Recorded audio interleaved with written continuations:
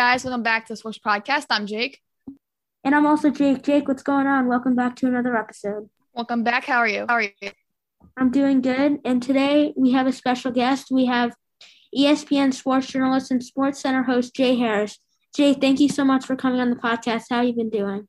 What's up, Jake? I'm good. How you guys doing? We're doing great. So let's hop right into our first question, which is growing up, were you always interested in sports? Yes, but not being a sports journalist. I was interested in playing sports. And as you started to grow up, would you watch other sports reporters and which ones did you like watching? Man, I watched everything. I watched all the news. I grew up in Chapel Hill, North Carolina, and I watched all the news folks. I watched all the sports folks. I like television. I like sitcoms. I like the writing. I like the acting. I was interested in the news and in current events. So yeah, I watched everyone. So our next question is, what made you interested in reporting specifically for football and baseball? There was no specific football or baseball interest. It kind of all got lumped together because those are two of our four major sports in North America. So it's kind of like it goes with the job. So you attended Old Dominion University. So what went into that decision to go there to study? Well, if you want to be totally transparent, if I'd like to be totally transparent, I decided to go to Old Dominion because I wanted to be closer to my father, because my parents were divorced and my mom was in Chapel Hill. My dad was in Norfolk. So after I graduated from Chapel Hill High School, when there was just one high school in Chapel Hill, now there are three, I applied to Old Dominion and I applied to Boston University because BU had a really good communications department. ODU's communications department was okay. It really wasn't. It wasn't Boston University level at that time. I got accepted to both. And I decided, you really want to be closer to your dad. So I chose ODU and I chose Norfolk. Great. So what has it been like being on SportsCenter and working at that late time shift and it's going on live television? I've worked every shift in the building. Right now, I do mostly mornings. I'll do the 7 a.m. show. Weekends with Hannah Storm, we'll do the 10 a.m. show. It's the second show of the morning. During the week, we'll also do the noon show. Sometimes we'll sub on the 6 p.m. show, which I did for 6.5 years with Brian Kenny many years ago. And I did the 11 p.m. show with John Anderson, with John Butchergross, with Steve Levy. I know I'm leaving with Linda Cohn. I've filled in Los Angeles with Stan and Neil. So I've done every show in the building. And being on live TV is a blast because it's live. You can't, once it's out of your mouth, there it is, it's gone. So it's a challenge to be on. It's a challenge to be accurate, be correct, be energetic, be entertaining, be informative, all of that in one. Once that red light comes on, it's kind of it's a blast. So kind of speaking on that same topic, how do you prepare, when you're going on live TV, what's the preparation like? Well, I get in about 3 hours before showtime and log into the computer, and the producer has been there maybe an hour before I get in, has filled out the rundown and made assignments, decided, before COVID, we would have show meetings before the show. And we would talk about the news of the day, what we'd like to put in the show, what we think people would want to watch. And then the producer would fill out the rundown and assign stuff for Hannah to write and for me to write, because we write all our own stuff. So that's a lot of my preparation. When I get in, I log on and I see what I'm supposed to write. I see which games I'm supposed to do highlights of. I see what research notes I have. And I write and I copy edit and I write some more. And it takes about an hour to write an hour-long show. So you keep doing that, and literally sometimes until showtime. And there have been times when even during a commercial break, and I'll look at the next block and I'll read something that I wrote, and I won't like it, and I'll rewrite it in the commercial break. Or I'll try and remember the changes I want to make, and I'll do them off the top of my head as I'm reading. So it just depends. So I think we mentioned this earlier, but just in general, what's it been like working at like the biggest sports, I guess, agency you can say in the entire US at ESPN? So how's it like being working at that humongous building that's like the basic building block of all sports right now? It's a privilege, because that's how we're thought of. Everything you just said, that's what people think about ESPN, whether they like us or whether they hate us. We are the worldwide leader in sports. Those 4 letters mean something. So it is a privilege to drive onto that campus every day and see those letters on the side of the building.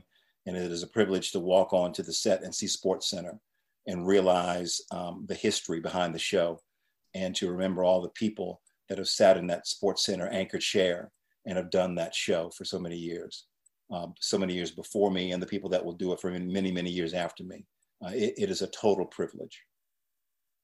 So what type of advice would you give to aspiring broadcasters who want to work in sports like one day like we do? I'd say start early. Do what you're doing now. Get your interviews right. Learn how to write.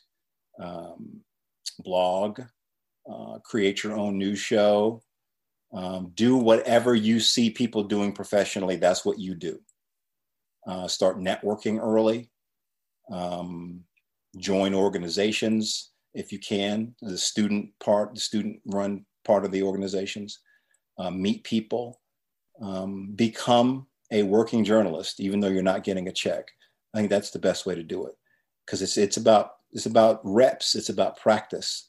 And the more writing you do and the more speaking you do, the more interviewing you do, by the time you get that first professional opportunity, you'll be way ahead of the pack. So we're going to jump into some more rapid fire questions. Our first one is, what's your favorite sports film or movie? Say it again. What's your favorite sports movie or film? My favorite sports movie or film? Wow. That's a tough one. I'll tell you what maybe my all-time favorite is, and it shows my age, is Brian's Song, with Billy D. Williams and James Caan, the story of Gale Sayers and Brian Piccolo. And actually, I watched it the other day, the updated version, not as good as the original version. That's my opinion. I also like Remember the Titans, but probably Brian's Song. So at ESPN, you've done tons of interviews with coaches and players. So which one would you say is your favorite and most memorable? I get that question a lot, and I always have a go-to answer, but I always try and think if there's anyone that may top that one, because I've done so many. I'll go back to it when I got to talk to LeBron James after he won his second MVP, right before he left Cleveland to go to Miami. I was on the 6 o'clock Sports Center, and we pre-taped the interview, because for that show, everything is really, really tight, and they like to go from one thing to the next. So we did about an 8-minute interview, expecting to cut it down to maybe 3 or 4 minutes. But it was such a good conversation. We talked about everything. I asked him where he was going to go, and he wouldn't tell me, of course. We talked about This Is Sports Center commercials. We talked about kids, because he has a Bryce and my son is a Bryce, same spelling. We did 8 minutes. So we aired the first 4, went to commercial break, and aired the next 4. It was that good of a conversation, because that's what you want in an interview. You want a good conversation. So I would say that one.